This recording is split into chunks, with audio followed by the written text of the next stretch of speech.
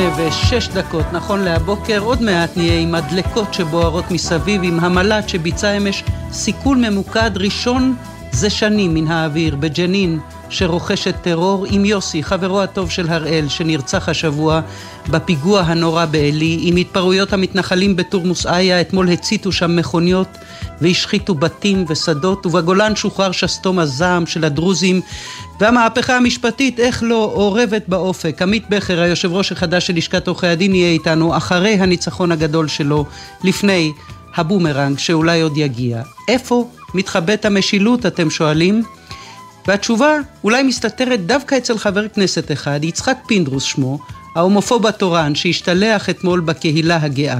אותה קהילה שאחד מחבריה הוא יושב ראש הכנסת מטעם הליכוד. היושב ראש שכל כך ריגש אותנו כשהגיע עם בן זוגו לא מזמן לטקסי חגי הלאום. ריגש גם אותנו וגם את ראש הממשלה שלא שוכח להזכיר אותו, את היושב ראש הגיי שלנו בכל הזדמנות, בעיקר באנגלית. Advance the rights of LGBTs. How many of you know that the Likud has a powerful LGBT cell and its leader was nominated by me and elected overwhelmingly to be the speaker of the Israeli Knesset. ונמצאים איתי אלון, החצי השני של חיי, כבר עוד מעט חי שנים.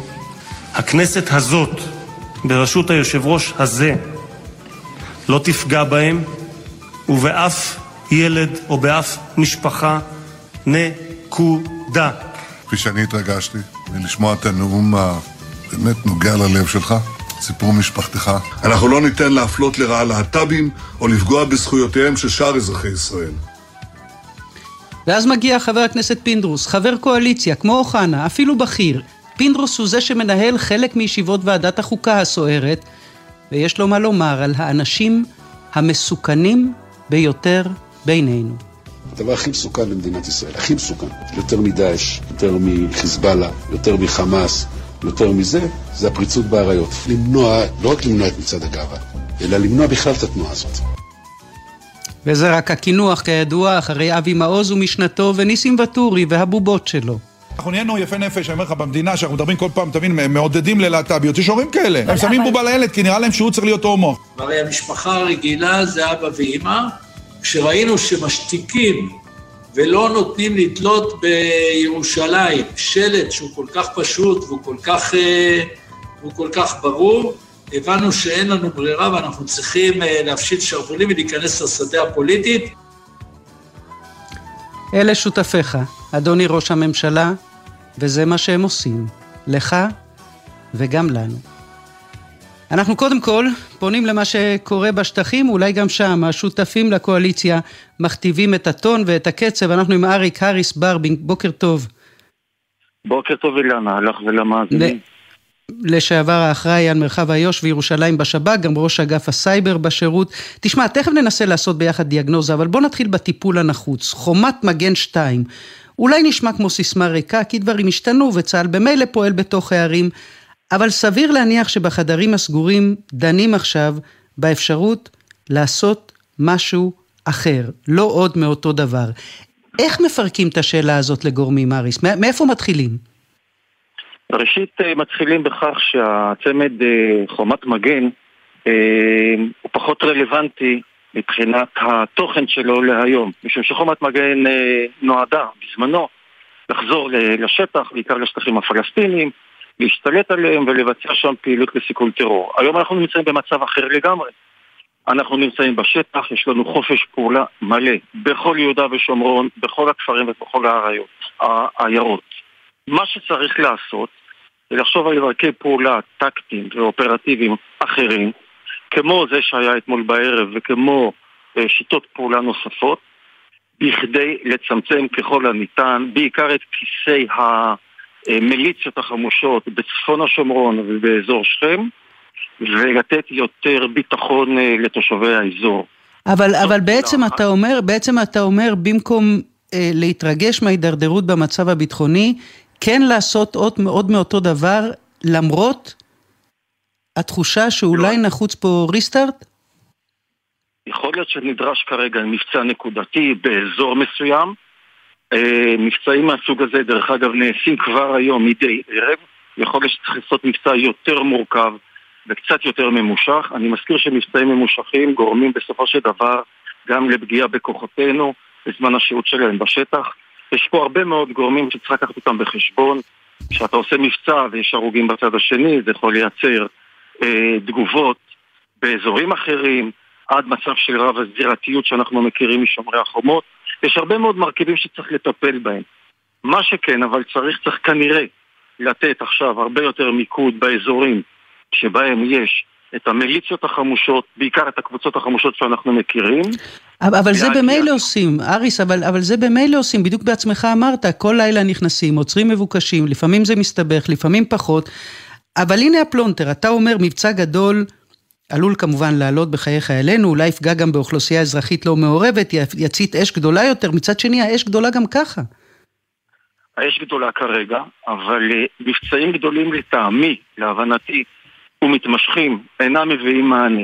צריך להגביר את הפעילות הממוקדת כרגע, צריך לבצע ככל הנראה יותר מעצרים. אני חושב שגם בשב"כ וגם בצה"ל יודעים ועושים את זה, אבל להרחיב את כמות המעצרים, לרבות מעצרים מנהליים, כדי להוציא מהשטח גורמי טרור כאלה ואחרים. צריך לפתח שיטות פעולה, לדוגמה, לעשות שימוש בירי מהאוויר, דבר שלא בוצע שנים רבות, הוא אחת משיטות הפעולה, ויש שיטות פעולה נוספות כדי לייצר הרתעה, וכמובן לנסות שלא לפגוע באוכלוסייה האזרחית שרוצה לחיות ברובה בשגרה, להגיע למחבלים ולקרבתם, בני משפחה וכדומה, ולטפל בהם, ולעשות את זה באופן מתמשך. אין פה פתרונות קסם ואין פה סיסמאות. זאת מלחמה יומיומית בטרור, ולצערנו הרב כרגע הצד השני מייצר לנו נפגעים. אני חושב שאנחנו במאמץ מתמשך ומתרחב נגיע לתוצאות טובות יותר. וכשאתה אומר הצד השני, זה בין היתר הרשות הפלסטינית שבלי ספק איבדה שליטה, בטח בג'נין, אולי בכלל בצפון השומרון.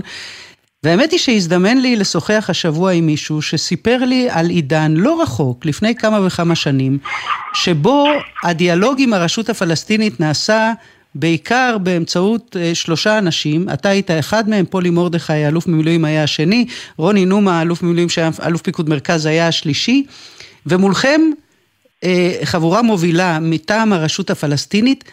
אנחנו לא נמצאים במציאות שהיינו רק לפני, אני יודעת, 8 או 6 שנים?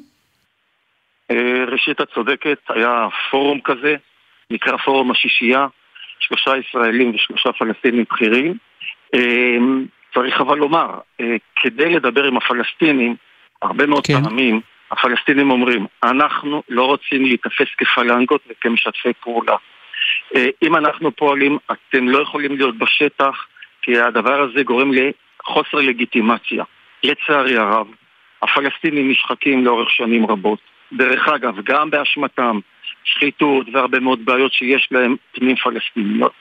אנחנו, כשרואים שהפלסטינים אינם מבצעים בדיוק ובמהירות הנדרשת את הפעולות שביקשנו מהם, עושים אותם במקומם, ונוצר בעצם מצב שהרשות הפלסטינית בדגש בצפון השומרון ובאזור שכם נשחקה לגמרי. זאת אומרת, אתה בעצם אומר, ככל שהם נחלשים, אנחנו צריכים להיכנס לוואקום, ואז הם נחלשים עוד יותר. נכון, יש כמובן גם את כל הטיפול הפוליטי, הכלכלי, דברים נוספים שאנחנו מדברים הרבה מאוד זמן עם הפלסטינים, ונותנים להם בסופו של דבר יחסית מעט מאוד דברים, גם כדי להתחזק פנימית וגם כלפי האוכלוסייה. ובסוף אנחנו רואים שחיקה של הרשות הפלסטינית שהיא איננה קיימת. כוחות הביטחון הפלסטינים בשכם, בצפון השומרון ובכל המרחב שהוא בוער היום אינם נמצאים. הם אינם פרטנר לא כי הם לא רוצים, כי הם לא יכולים. כי הם לא יכולים. אז אני סליחה שאני מנדנדת, הריס, אבל יכול להיות שכן תגיע נקודה, ואומר את זה הרמטכ"ל לשעבר אביב כוכבי בראיון בלעדי לידיעות אחרונות, ראיון שעשו איתו רון לשם והתפרסם מחר ב7 ימים, אומר אביב כוכבי, בדיעבד היה נכון לצאת לחומת מגן חודשים קודם. בינתיים הוא מסכים שצריך לפתח שיטות חדשות ברוח הדברים שאתה אומר, אבל יכול להיות שכן נגיע לנקודה שבה לא יהיה מנוס, עזוב אם יקראו לזה חומת מגן 2, 3 או 4, ממבצע בסדר גודל אחר? יכול להתפתח למבצע בסדר גודל אחר, בשיטות פעולה אחרות. אני אתאר לעצמי שהוא יהיה קצר יותר, מדויק יותר, מחומת מגן שנמשכה מספר חודשים, אבל צריך לומר דבר נוסף שהציבור קצת שכח. גם כשנכנסנו חזרה לכל הערים הפלסטיניות, לקח לנו כשנתיים למנוע את פיגועי התאבדות, שזאת הייתה הסיבה המרכזית שבגינה נכנסנו לשטח הפלסטיני. כמעט שנתיים אחרי חומת מגן, ממרץ או מאפריל 2002 ועד יולי 2004. עד 2004 בעצם נמשכו פיגועי ההתאבדות הנוראים של האינתיפאדה השנייה. אתה אומר, זה לא זבנג וגמרנו, וגם הפנטזיה הנוסטלגית הזאת על חומת מגן, תביאו בחשבון, זה היה יקר, מתמשך, ארוך, ובטח לא קל. אבל אני רוצה לשאול אותך שאלה האחרונה, אמנם לכל אורך הקריירה שלך בשב"כ, התעסקת בערבים ולא ביהודים, אבל יהודים עשו פרעות אתמול בכפר תורמוס עיא, ושרפו עשרות מכוניות, בתים ניזוקו, שדות הושחתו, והצבא מסר אתמול בתגובה, מין תגובה טיפה משונה, אני מודה, שלא היה לקצינים מידע מודיעיני על ההתפרעויות, והוא לא יכול להתמודד עם הפרעות, ובמקביל לסכל טרור. יכול להיות שהשב"כ עדיין לא מצליח לחדור לתוך ההתארגנויות האלה בגבעות? אני מתקשה להאמין שהתארגנויות בגבעות, בפעילות שהיא פעילות גלויה, איננה פעילות חשאית, פעילות בשטח, יש לה חתימה גבוהה, מודיעיני, אנושית וכדומה, אז אני קצת מתקשה לראות איך אין התראות, ודרך אגב, לא תמיד צריכים התראה. היה לנו פיגוע נוראי שנרצחו בו 4 ישראלים. מטבע הדברים אנחנו מכירים שאחרי זה יש תגובות באזורים מסוימים. לא תמיד צריך את המודיעין, צריכים גם שכל ישר, אבל אני באמת לא בקיא בפרטים מה היה המידע וכדומה. אני כן אבל יכול לומר שטרור הוא טרור הוא טרור, והתפרעויות ואלימות שקיימת, לא משנה באיזה צד, צריך למנוע אותה, לסכל אותה, ואי אפשר להתייחס בסלחנות לאף צד, כן. משום שהדבר הזה יביא אותנו למקומות לא טובים. אריק ברבינג, לשעבר בכיר בשב"כ, תודה שהיית איתנו הבוקר, בוקר טוב. יום טוב, להתראות. ועכשיו אנחנו עם ראש עיריית תורמוס עיא, הכפר שבו היו אתמול ההתפרעויות, לאפי שלבי, ראיס אל-בלדיה. סבח אל-חיר. סבח אל-חיר. ואיתנו גם אדם פרד שלנו שיעזור לנו בתרגום. אדם, שלום, בוקר טוב. בוקר טוב אילנה. ايش شفت امبارح في البلد بعيونك؟ امبارح الساعة في منتصف النهار، امبارح تقريبا الساعة 1:30 تم هجمة من قطعان المستوطنين بأعداد هائلة لا تقل عن 300-400 شخص. تم حرق حوالي 15 بيت وتكسير 20 بيت وحرق 50 سيارة 60 سيارة وأعداد عن المحاصيل الزراعية اللي حول البيوت. وتم جرح 3 شباب بالرصاص الحي، وشهد أن شخص برضه أصابته رصاصة ما بتعرفي هو المستوطن هو جيش هو شرطة. وتم كذلك إصابات خفيفة يعني اختناق بالغاز واختناق بالدخنة اللي طلعت من البيوت، وهذا اللي صار تقريبا يعني عندنا. وشو حسيت لما بتشوف كل هدول شو حسيت يعني لا يعقل إن ناس آمنة قاعدة في بيوتها ويجوا المستوطنين يحرقوا البيوت عليه. يعني شوية بعرفش يعني ولا شعب في العالم بيقبل. أنا يعني عتبي ولومي على الحكومة الإسرائيلية إنها ما توفر إنها ما ترد هذه قطعان المستوطنين عن الشعب الفلسطيني. يا رئيس بديت تفهم المستوطنين اللي بيزعلوا بعد العملية في يلي؟ يعني أنا بزعلوا يعني أنا يفشوا فيا أنا شو خصني؟ إحنا كترمس عيا شو خصنا؟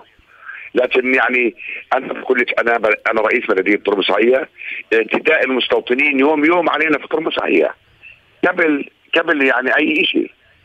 يعني إلنا 2-3 إحنا في منطقة إحنا بيحرقوا المحاصيل الزراعية، بيعتدوا على المزارعين، بيعتدوا على السيارات المارة، هم بدون يعني سابق انذار، بدون ردة فعل من الناس، يعني الناس مسالمة هان.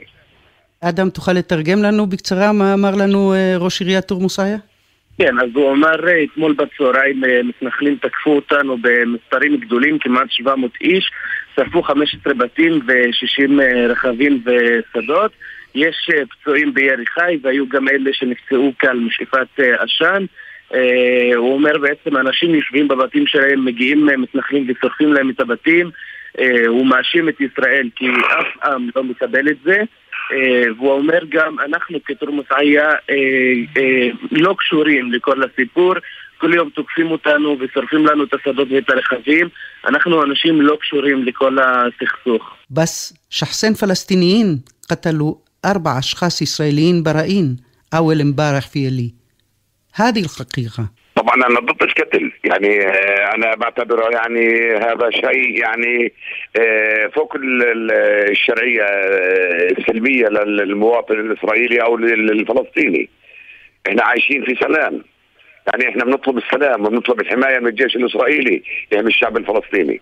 احنا يعني ممكن يخرج عن الخط يعني 1 2 بس مش الشعب الفلسطيني بالكامل. وعندك سؤال للسلطة الفلسطينية كمان؟ نعم. عندك سؤال للسلطة الفلسطينية كمان؟ برضه السلطة الفلسطينية يعني احنا بنتعامل مع الارتباط الفلسطيني. اي حدث بصير معنا مع المستوطنين مباشرة نتصل على الارتباط الفلسطيني، والارتباط الفلسطيني بنسق مع الارتباط الاسرائيلي وبنحل المشكلة كنا في قرية طرمس عيا.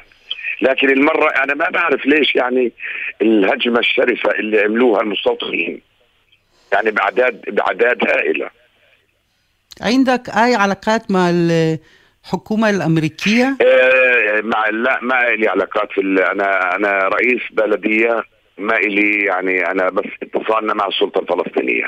ובעזרתו של אדם אנחנו שואלים את ראש עיריית תורמוס עיא לסיום, ממה הוא הכי מודאג הבוקר? والله سيد العزيز اللي بكلكك إن مستوطن حاطط كرفان في أرض ناس والحكومة الإسرائيلية مش قادرة تطلع. هلا في سؤال يعني احنا بنروح بنقدم شكاوي في بنيامين ان هذه الارض إلنا وهوتي معتدي علينا، معتدي على المواشي، على السيارات، على المحاصيل الزراعية. يوم في عنا اعتداء من المستوطنين. يعني هلا المستوطنين مسببين كلك الحكومة الإسرائيلية والسلطة الفلسطينية. سيد شلبي رئيس بلدية تورموس عيا، شكرا كتير. حياك الله، يعطيك العافية. אדם פרג', תודה רבה גם לך, כמובן. תודה. ובעזרתו של אדם אנחנו מתרגמים את החלק האחרון בשיחה.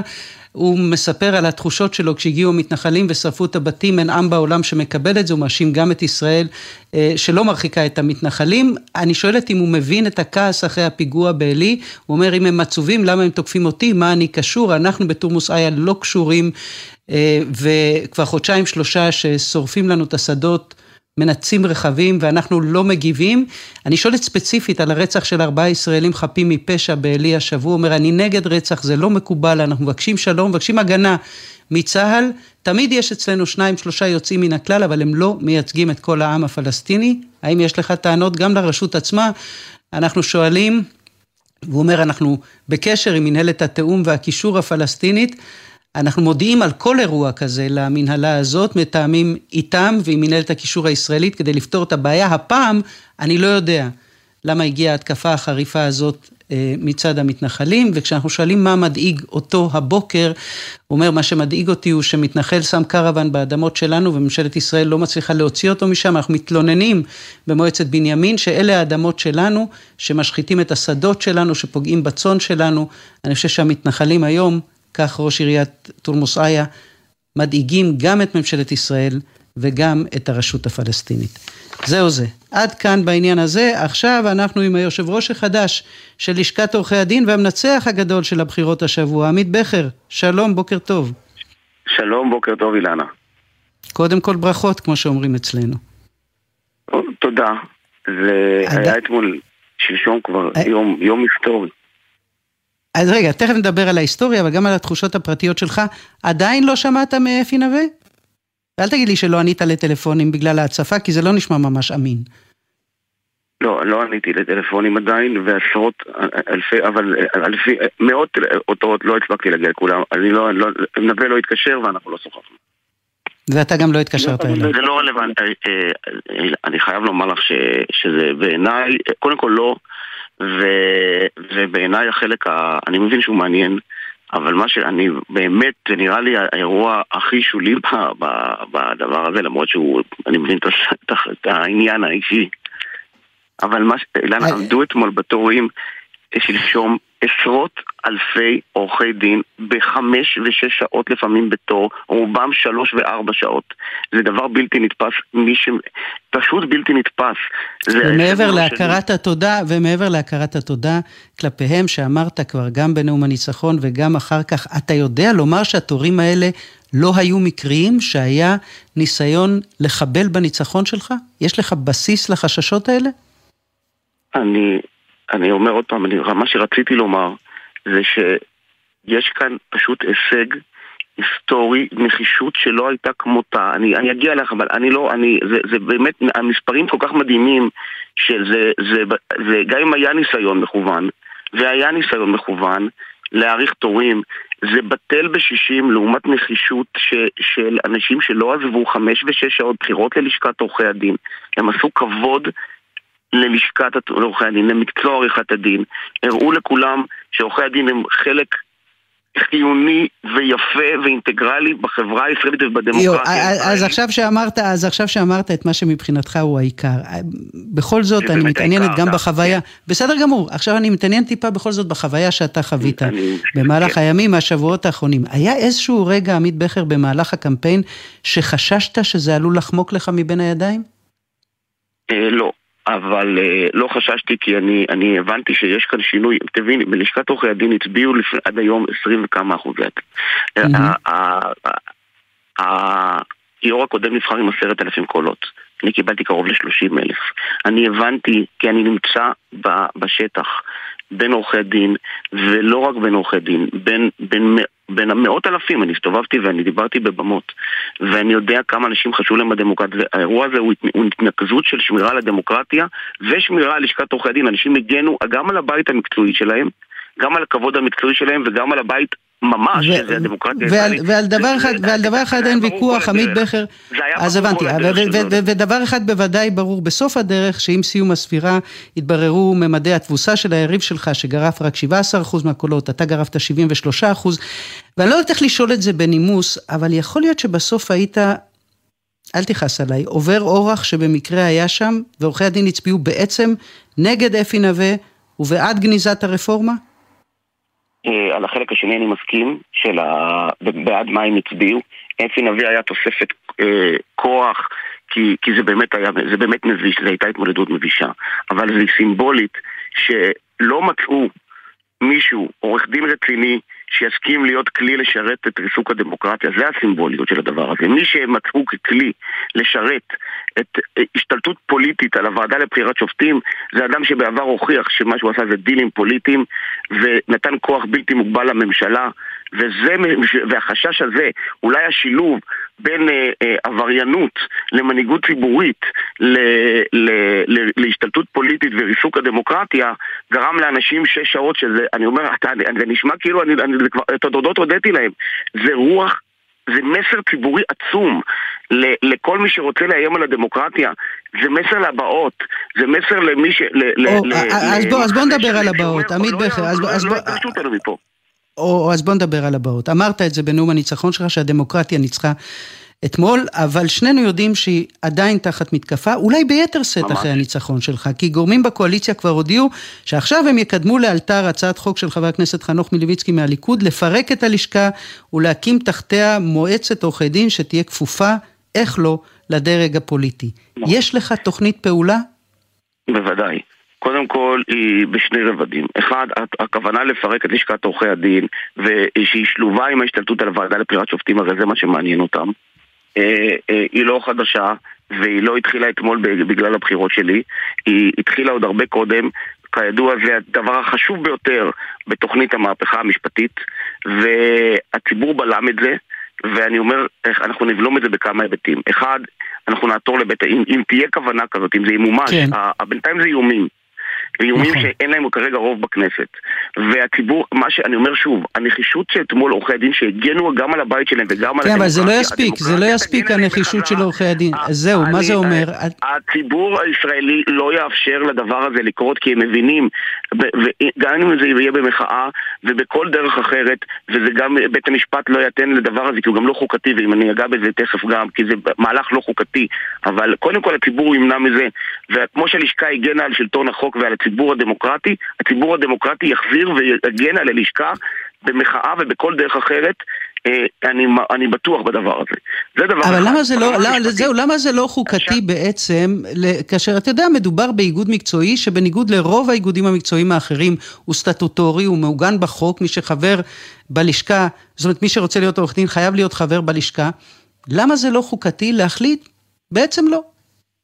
אני אומר, כי מה שרוצים לעשות פה זה לא אם הלשכה תהיה או לא תהיה. מה שרוצים לעשות כאן, וזה הבהירו את זה בצורה מאוד מפורשת, ואלה העובדות, זה להשתלט על הוועדה ברוב פוליטי. הם חיכו למנות את חברי הכנסת, דחו את כינוס הוועדה כדי לראות מי נבחר. אמרו, אם יבחר מישהו שאנחנו יכולים להשתלט איתו על הוועדה, נזרום עם הלשכה. ברור שזה כלי פוליטי. עכשיו, לשנות את הרכב הוועדה ושינוי חד צדדי, בשינוי יסודי של שיטת המשטר, אני חושב שלכנסת כרשות מכוננת, אני בכלל לא חושב שיש לה את הסמכות הזאת. ואנחנו נעתור לבית המשפט, ואנחנו בוודאי לא בעת הנוכחית, זאת אומרת, כללי משחק לא משנים מעכשיו ליתם. אילנה, אני נזכרתי הבוקר שאני כשחזרתי מדרום אמריקה אחרי שירות צבאי והתחלתי ללמוד משפטים, השיעור הראשון שלי היה איתך בשנת 97, קורס במשפט, וזה השיעור הראשון שנכנסתי לאוניברסיטה, במשפט חוקתי. וזה היה השנים זה היו השנים שהתחיל יישום חוק כבוד האדם וחירותו. חוק כבוד האדם וחירותו התקבל ברוב, בקונצנזוס של הכנסת, העבודה והליכוד יחד. הרכב הוועדה לבחירת שופטים ונוכחות של הלשכה בה, והעובדה שיש רוב מקצועי בוועדה לבחירת שופטים, זה חלק יסודי משיטת המשטר בישראל, ואין סמכות לרוב רגעי לעשות את זה. זה יידחה בבג"ץ, ולפני שזה יגיע לבג"ץ זה יידחה בכנסת, ולפני שזה יגיע לכנסת, הציבור, מאות אלפי ישראלים לא יאפשרו לדבר הזה לקרות. ולפני כל זה, אוקיי, ולפני כל זה, יודיע לך שר המשפטים יריב לוין, אם יענה לך לטלפון, כי אפי נווה אמר אצלו שר המשפטים בערך בחיוג המהיר, לך ספק אם הוא יענה לטלפון, אבל נגיד שיענה, יגיד לך יריב לוין שאתה יכול מצידו למנות את מי שתרצה לוועדה לבחירת שופטים, הוא במילא לא מתכוון לכנס אותה, וגם אולי ידיח אתכם ברגע שרק יוכל לחוקק את החוק שדיברנו קודם. הוא לא יוכל וזה לא יעבור, אבל לגבי כינוס הוועדה לבחירת שופטים, כן, מה תגיד לו? לגבי אמר שמי יענה לי לטלפון, אני כבר שוחחתי אתמול גם עם שרים וגם עם חברי כנסת, אני מציע לא לשמוע שוחחת גם עם שר המשפטים יריב לוין? לא, אבל אנחנו נשוחח. הופתעת דרך אגב מזה שהוא נאות להאריך את שעות ההצבעה בגלל העומס בקלפיות? הוא עשה דבר ממלכתי ועשה את תפקידו בצורה ראויה, ואני בטוח שהוא ימשיך לפעול ככה ביחס ללשכת עורכי דין, כי אנחנו מייצגים עשרות אלפי עורכי דין ומאחורינו גם מאות אלפי אנשים, אבל אני רוצה לדבר על כינוס הוועדה. כן. כינוס הוועדה זה לא עניין פוליטי, ואת מי הם פוגעים כשהם מכנסים? הוועדה הזאת צריכה למנות מאות שופטים שחסרים, בתקנים חסרים, שהדבר הזה יוצר עינוי דין לעשרות אלפי אזרחים. במי הם פוגעים לוין ורוטמן אם הם לא יכנסו את הוועדה? בציבור שלהם, בכל אזרח בישראל. חסרים מאות תקנים, אני לא מדבר על תוספת תקנים. שופטים שבמשך השנה פרשו ולא מינו אותם, משפטים נדחים, הם ייצרו עינוי דין לעשרות אלפי, אם לא מאות אלפי ישראלים. המערכת הזאת, זה השינוי שצריך לעשות. קודם כל, אבל אתה מבין שכל עתירה לבג"ץ על כל מהלך כזה, בסופו של דבר, מייצרת מבחינת שר המשפטים למשל, ניצחון כפול. גם שוב מערבים את בג"ץ, וגם שוב אפשר להאשים את בג"ץ. במעורבות יתר, באקטיביזם מוגזם. אפשר. אני חושב שהמשחקים האלה בישראל הסתיימו. אני לא יודע מה תוכניותיו של שר המשפטים. אני לא יודע. אני אומר, יש לו אחריות ממלכתית, שלשום הוא נהג בממלכתיות. זה חובה לכנס את הוועדה לבחירת שופטים. אם הוא לא יעשה כן, אנחנו נגרום לכינוס הוועדה, כי זה פשוט כל אזרח ששומע אותנו ונענק תחת עינוי דין, וגם ככה המערכת הזאת חסרה בתקנים, וגם ככה המערכת הזאת לא ברוע, אבל בניהול חסר ובתקנים חסרים, מערכת המשפט עמוסה, אנשים מחכים למשפטים שלהם שנים, גם כן, זה ברור וזה נאמר. אני חייבת לשאול אותך, עורך דין עמית בכר, שאלה אחרונה. אמרת אתמול, נציגי הלשכה בוועדה יהיו אנשים שחולקים את השקפת עולמי. ואני שואלת אם ברוח התמיכה בהרכב מגוון בוועדה, למה שלא תדאג למנות גם נציג של האופוזיציה בלשכה? רגע, האופוזיציה, אני אגיד לך מה אני כן רוצה למנות. תראי, אני אגיד מה עשיתי בעבר. בעבר פעלתי למנות נציג של החברה הערבית, כשהייתי ראש מחוז תל אביב, עוד פעלתי לזה, עורך דין מוחמד נעמני. בוועדה לבחירת שופטים יש 9, זה 20% מאזרחי המדינה. לכנסת יש, ולפוליטיקאים יש 4 נציגים. מעולם נציגים בפוליטים לא בחרו נציג ערבי לוועדה לבחירת שופטים. מדברים על גיוון, בואו נדאג שיהיה גם חבר בחברה הערבית, או אדם שידאג, זה דבר שכבר עשיתי. ואתה עצמך תהיה שם? אתה עצמך תהיה נציג של הלשכה בוועדה לבחירת שופטים? אני לא מתעסק כרגע, זו לא התוכנית, אני עורך דין שמופיע בבתי משפט, וזאת פרנסתי. מי שמופיע בבתי משפט לא נמצא בוועדה. כרגע זאת לא הכוונה, ואם אני אהיה, אני לא אופיע, אבל זאת לא התוכנית. התוכנית היא שיהיו 2 נציגים עצמאיים שיפעלו לשמור על עצמאות מערכת המשפט, יאפשרו גיוון בבית המשפט, אבל ישמרו על מדינת ישראל דמוקרטית וליברלית, לא יאפשרו השתלטות פוליטית על מוסד נשיא בית המשפט העליון.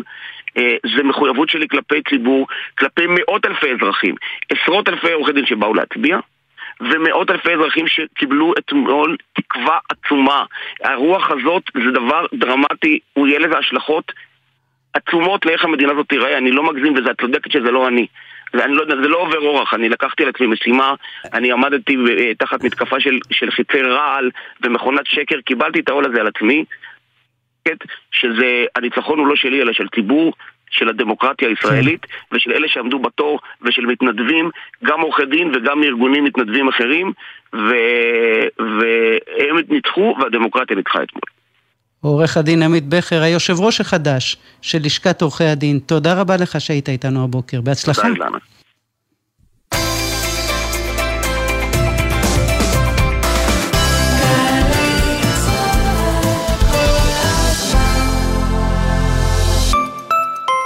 שקר וחזב, הכל שקר וחזב. פייק ניוז, דיפ פייק, דימויים מזויפים, דיסאינפורמציה, אשליות ותעתועים.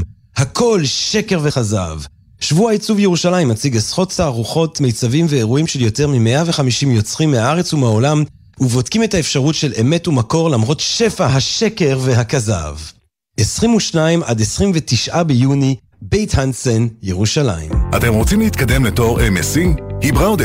המכללה האקדמית להנדסה בראודה כרמיאל מציעה לימודי תואר שני נלמד במתכונת משולבת היברידית, בביוטכנולוגיה, בהנדסת מכונות, בהנדסת מערכות, בהנדסת תוכנה ובהנדסת תעשייה וניהול.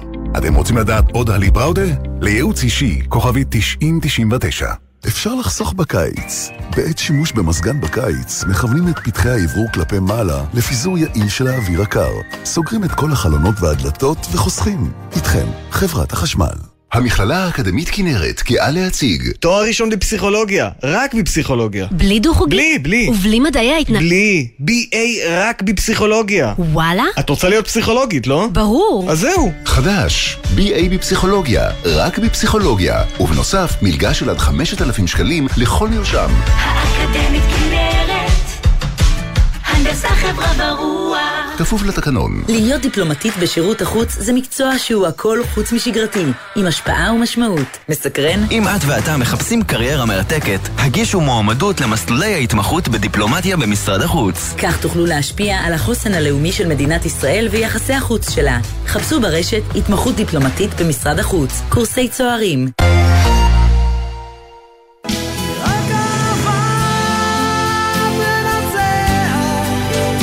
גלי צהל מזמינה אתכם למסיבה של אתניקס, רק אהבה תנצח.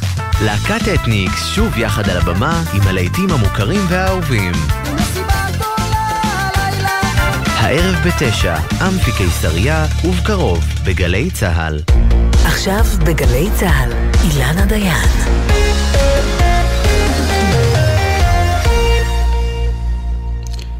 8:40 נכון להבוקר. אנחנו רוצים לחזור עכשיו לפיגוע הנורא באלי שלשום שעלה בחייהם של 4. יוסי לויט הכיר מקרוב 2 מהם. שלום יוסי, בוקר טוב. שלום אילנה, בוקר טוב. מתי בעצם פגשת לראשונה את אראל מסעוד וגם את נחמן שמואל מורדוף, זיכרונם לברכה? את מסעוד, אראל קראתי כבר קרוב לפני 5 שנים שהוא הקים, הוא ועוד חבר יהודה פרידמן הקימו מעל של רועי צאן במרחבים של תקוע, והיו מגיעים אלינו הרבה. מכיר אותו כבר 5 שנים, 6 שנים כבר, מאז אותו נער בן 14 שהוא לא הסתדר במסגרות הרגילות. הוא חיפש לעשות משהו משמעותי בחיים ולא רק לסיים בגרויות, והוא הקים את המעל הזה פה במרחבים של תקוע, ושם פגשתי אותו לראשונה. כשהייתי רואה אותו הייתי מרגיש שאני צריך לעמוד, שאני רואה ספר תורה. למה? ילד נער קדוש עם עיניים יוקדות, עם אהבת הארץ, אהבת האדם. נער שהיה ברור לו כבר מגיל קטן מה הוא רוצה לעשות בחיים. שזה מה? בא לשנייה אחת. הוא רצה להיות רועה צאן יהודי שמסתובב במרחבי ארצנו, ביהודה, בשומרון, בכל מקום, בלי פחד, בלי מורא, בלי חשש. רק לפני מספר שבועות הוא סיים נדידה עם העדר שלו, הוא השתחרר מהצבא לא מזמן, הוא קנה עדר צאן של עדר עיזים, ויצא איתם למסע של כמה שבועות במרחבים של מזרח בנימין. הוא חזר למעל ממש לא מזמן. הסתובב במקומות... ויצא לך אי פעם לדבר איתו על העניין הזה, על ההחלטה שהיא לגמרי לא מובנת מאליה, לעזוב את הלימודים בגיל 14, לחפש את עתידו בגבעות. יצא לך לדבר איתו על לא יודעת איך להגיד את זה, היתרונות והחסרונות של החלטה כזאת? זה לא רק איתו, גם איתו יצא לי ודאי, וגם עם כל החבורה המופלאה הזאת, זה חבורה שלמה של נערים שפשוט לא מסוגלים לשבת בין כותלי בית הספר או המסגרות הרגילות, מרגישים שזה חסר תכלית, חסר משמעות. הם מחפשים לחיות חיים של משמעות, חיים של מסירות, חיים שיש להם איזושהי מטרה חוץ מלהוציא בגרויות ולהסתדר מה שנקרא בחיים. זה חבר'ה שמגיל מאוד קטן כבר יודעים מה הם רוצים לעשות בחיים. ואיך דרך אגב, איך הראל התגלגל להיות גשש בצבא? שצריך לומר שזה תפקיד שבדרך כלל יהודים לא עושים אותו. אז ברוך השם יש היום יחידה של גששים יהודים שעושים עבודה מופלאה, שכל מי שפוגש אותם בצבא מבין שזה חבר'ה סולת נקייה, שעושים את העבודה שלהם בצורה מופלאה פשוט, בכל מקום שהיום צריך גשש, אירועים מורכבים, אז קוראים ליחידה הזאת. והראל מגיל קטן היה גשש, היה הולך לחפש את הגמלים ואת הכבשים שהלכו לאיבוד, את העזים שהלכו לאיבוד, את הבקר שהלך לאיבוד. וזה היה טבעי, זה היה... גם שהוא היה ביחידת ספר המדבר, אז בשבתות ובסופי שבוע הוא לא הלך לנוח, הוא הלך לחוות שהיו צריכות עזרה, הוא הלך לחוות שצריכות שמירה, הוא היה הולך לחוות שצריך לחפש את העדר שהלך לאיבוד, או שלהוציא את העדר למראה. והוא השתחרר בעצם לא מזמן, אתה זוכר מתי הייתה הפגישה האחרונה שלכם? שכמובן לא ידעת שהיא בהצעתי האחרונה.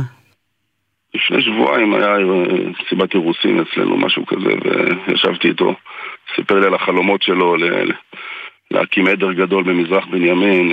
הוא השתחרר מהצבא, גם תוך כדי הצבא הוא לא עזב לעולם את העולם הזה של המרעה, של החוות, של השמירה על האדמות.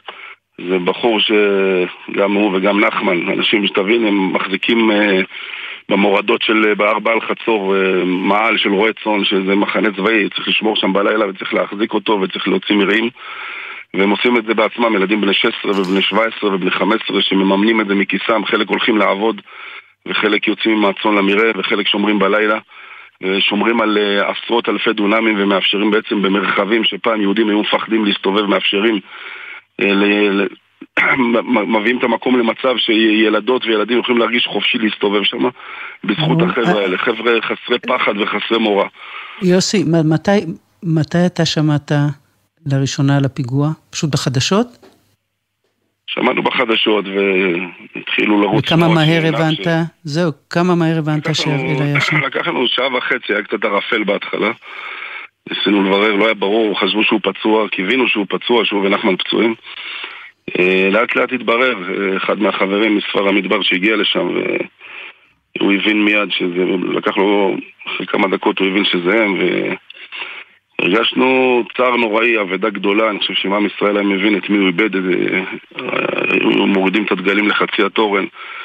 חבר'ה קדושים עם מסירות נפש, תבינו, השתחרר מהצבא ולא חיכה, לא היה לו המתנה של יום אחד, לא חופשה ולא חול, מיד הלך למעל שם לעזור שם בשמירות, קנה עדר וחלם לנדוד עם העדר שלו במרחבים של בין יהודה לשומרון. ולמרבה הזוועה נרצח שלשום. נרצח, אני דיברתי עם נערה שהייתה לידו. הייתה נערה שהייתה לידו כשהיא סיפרה שהוא ניסה להסתער על המחבלים. היא אומרת גם שראתה אותו עם נשק שהוא הצליח לקחת מאחד האנשים. אני בטוח שהוא עומד עם חיוך על הפנים, שהוא הסתער קדימה, שהוא גם ברגעים האחרונים הוא תמיד היה שלב, תמיד היה עם חיוך, תמיד אף פעם לא נלחץ משום דבר. אני בטוח שגם בדקות האחרונות שלו היה לו חיוך על הפנים, הוא שמח שהוא נפל על הגנה על המולדת, על ארץ ישראל. כל החיים שלו זה היה מסירות, וגם כשהוא נהרג, הוא נהרג תוך כדי מסירות נפש, מה שאפיין אותו כל החיים. יש תמונה שרואים אותה, רואים שם איזו כיתה של מכינה שיושבת, והוא יושב מאחוריהם. נכון, ואותו ברקע. כן, רואים אותו ברקע, וזה כל כך טבעי לו, זה שבסוף הסתער קדימה, וכמו שהוא עשה כל החיים. יוסי לויט, לזכרו של הראל מסעוד, וגם של נחמן שמואל. משפט אחד לסיום. תגיד את המשפט שרצית עוד להגיד. אני אומר, דמותם של נחמן ושל הראל מסעוד לנגד עינינו, ולאורם נלך, בעזרת נמשיך את המשימה שלהם של יישוב הארץ והקמת עוד חוות ועוד עדרים, כי זה העתיד של עם ישראל. יוסי לויט, תודה רבה שהיית איתנו הבוקר. תודה אילנה, יום טוב. שנדע רק בשורות טובות. אמן.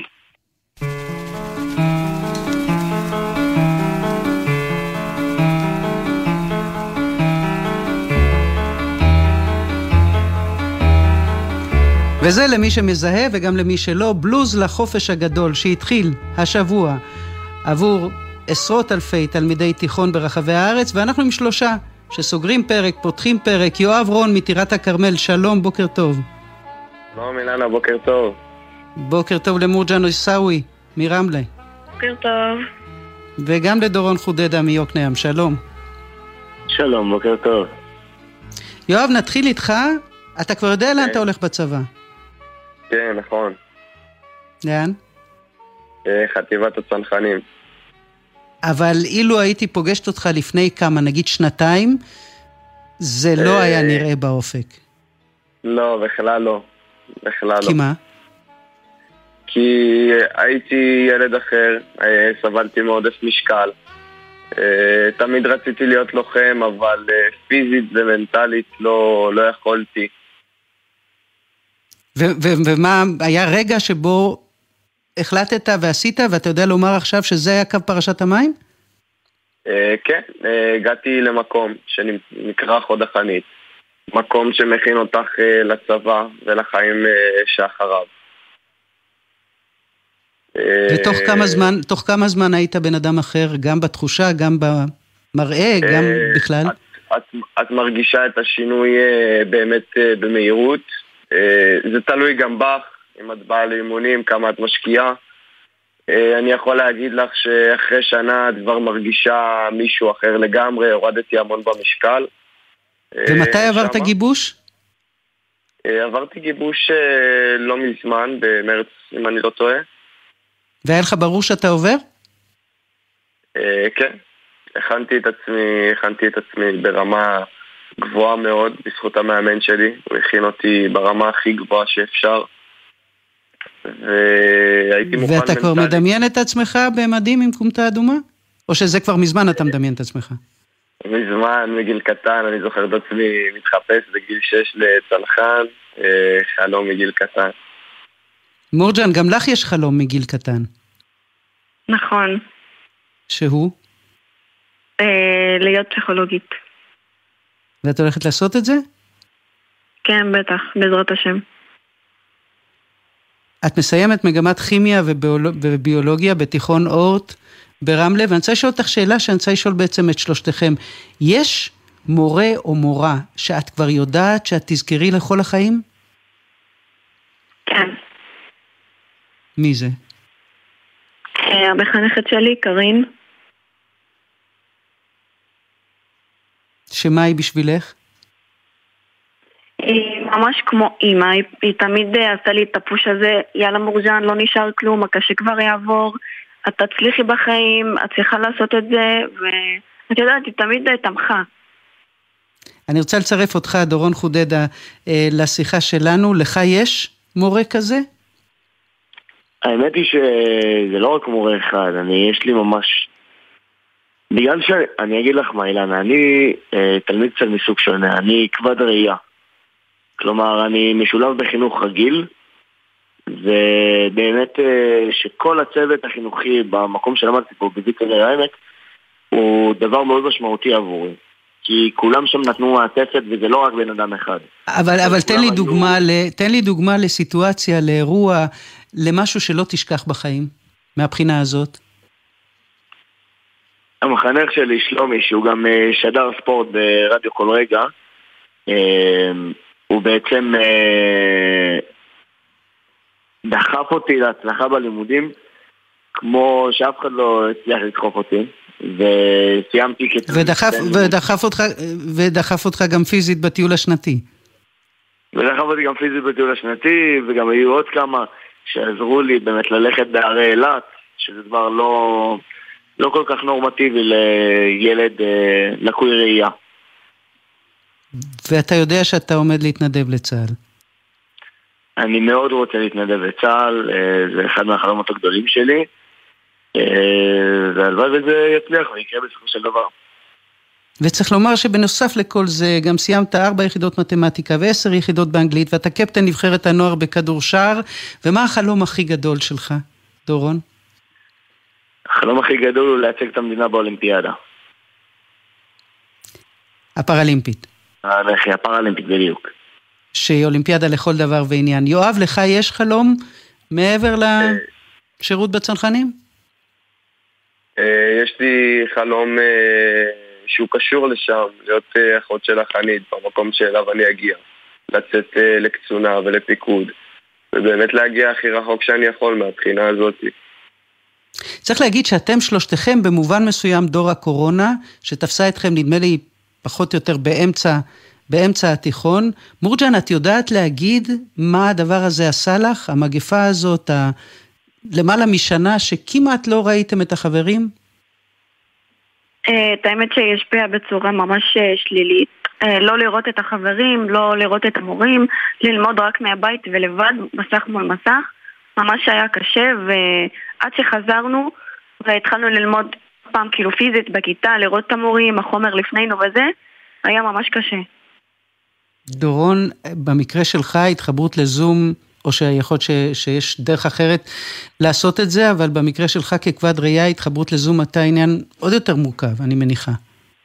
אני עניין יותר מורכב, אבל האמת היא שאני הצלחתי להתגבר על הקשיים האלה, כי היה הרבה עניין של הנגשת חומר, כל פעם שלחו לי את החומר בקובץ וורד, או במשהו שאני יוכל להשתמש בטכנולוגיה שקיימת היום כדי ללמוד את החומר. יש שם...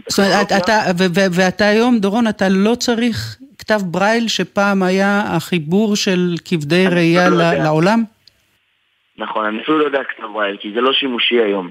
היום יש טכנולוגיה שעוזרת לך להקריא, ומקריאה לך כל דבר שהוא נמצא בקובץ וורד וכדומה.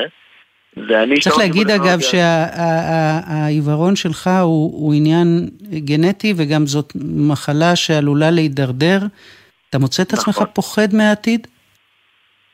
את האמת שלא, אני לא פוחד מהעתיד, מסיבה הפשוטה שאני גדלתי בחינוך בבית שלי, שאתה ילד רגיל לכל דבר ועניין, ואתה תתמודד עם הקשיים, ואתה תעשה את הכי טוב שלך בכל דבר. אז הגב מהבית גורם לי, גם גרם לי להרגיש בהתדרדרות הראשונה שלי באזור גיל 10,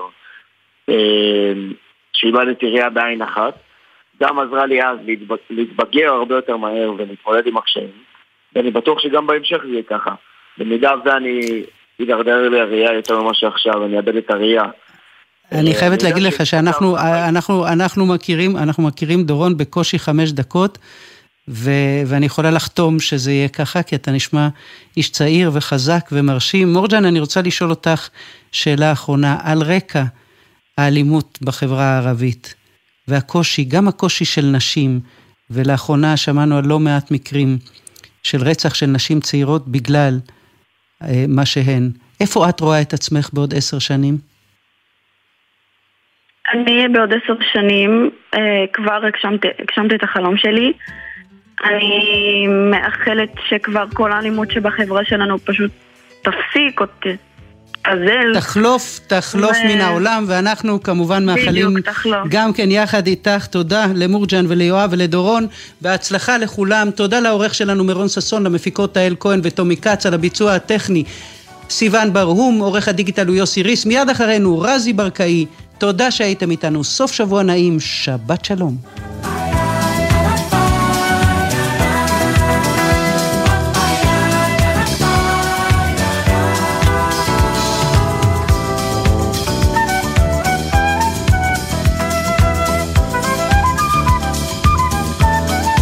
בחסות ביחד בשבילך, מועדון ההטבות לחברי הסתדרות. מהיום אפשר לקנות ולחסוך בהוצאות. אתם מוזמנים להצטרף חינם ותוכלו לחסוך במגוון בתי עסק ובפעילויות. בחסות מועדון הצרכנות הוט, המציע להנדסאים, למהנדסים ולבוגרי מדעי המחשב לפתוח חשבון בבנק לאומי ולקבל מענק כספי, תור מעמלות ועוד. כוכבית 5521, כפוף לתנאי הבנק.